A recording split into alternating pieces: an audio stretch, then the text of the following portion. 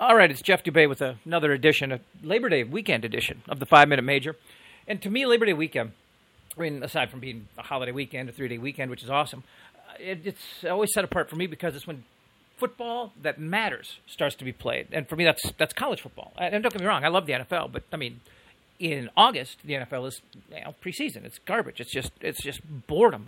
We've been watching the preseason for 3-4 weeks now, and I think everybody's had enough, haven't we? I mean, we're ready to see football that counts, and you will in a week and a half, 2 weeks in the NFL, but you will start in actually last night and tonight and tomorrow in college football. Now, I mean, we could debate how much a Minnesota Eastern Illinois game counts or how much it matters, but that's not really what I'm talking about. There's always a handful of pretty pivotal matchups. They're going to be. Tomorrow, Saturday, there are going to be a couple games. If you're a football fan, specifically a college football fan, there are a couple of games with, I know it's August, but national title, playoff title implications. With the 14 playoff this year, I mean, these you don't get knocked out of anything, in August anymore. Not that you ever really did, to be honest with you. You could overcome a loss in August and still get back into the mix of in the BCS system. But I digress here for a second. There are two or three games, at least 2 or 3 games tomorrow, that if you're a college football fan, they matter. They matter big time, and it's just when you're watching the the garbage that is the NFL preseason. It's fun to watch games that have some intensity to them. We're going to start off by running you through a couple of these games that might be worth your attention. It starts late afternoon, 3:30 on ABC. West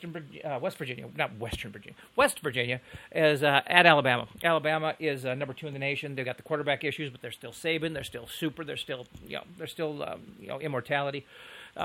Then they should handle this game fairly easily. West Virginia's not a bad team. But they do enter the season unranked, and it'd just be cool to see what Alabama's got in the post A.J. McCarron era as they find a new quarterback and move forward with the preseason rank of number 2 this year. Also on the docket for Saturday, worth watching. Now this is kind of annoying to me.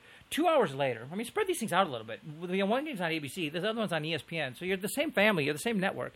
At 5:30 on ESPN, you got Clemson, Georgia. Nice little deep South matchup, ACC, SEC. Clemson 16th, Georgia 12th. I tell you what, if you're Clemson, you go and win, an interconference game against a ranked opponent. That really looks good on the resume when you're trying to get into that 14 playoff late in the year. Clemson, Georgia, really nice game.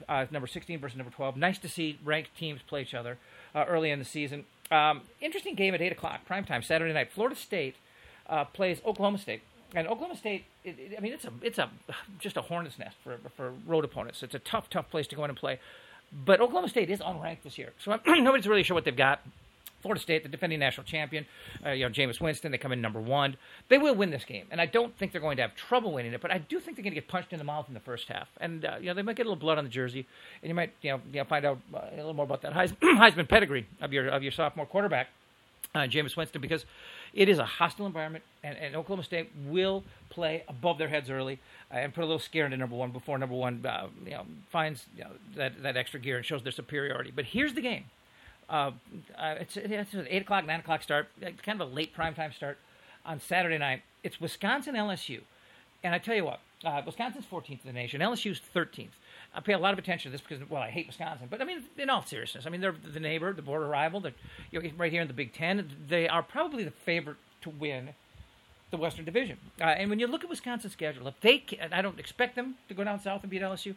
But if they do, watch out for the Badgers because after that, the toughest game on their schedule is at Iowa. And that's a tough one. That's not, Wisconsin and Iowa, probably the co-favorites in the West of the Big Ten.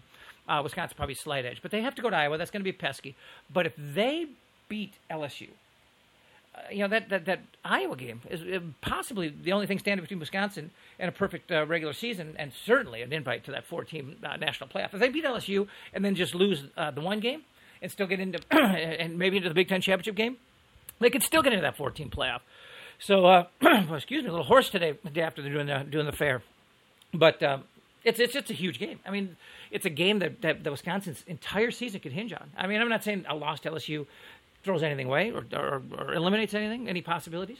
But you beat LSU. If you're Wisconsin, you beat LSU to open the season. It is Bucky bar the door because they could be on their way.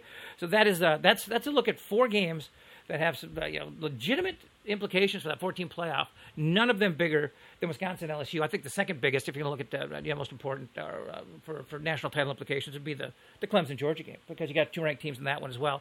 But you're going to see intensity on the football field, which you have not really seen, to this point, this month, because it's been NFL preseason. So, buckle up, sit down, get in front of the TV, and watch yourself some college football Saturday, because there are 2, 3, maybe even 4 games that are going to be worth your attention. Have a fun, safe Labor Day weekend. I'm Jeff Dubay. This has been another 5-Minute Major.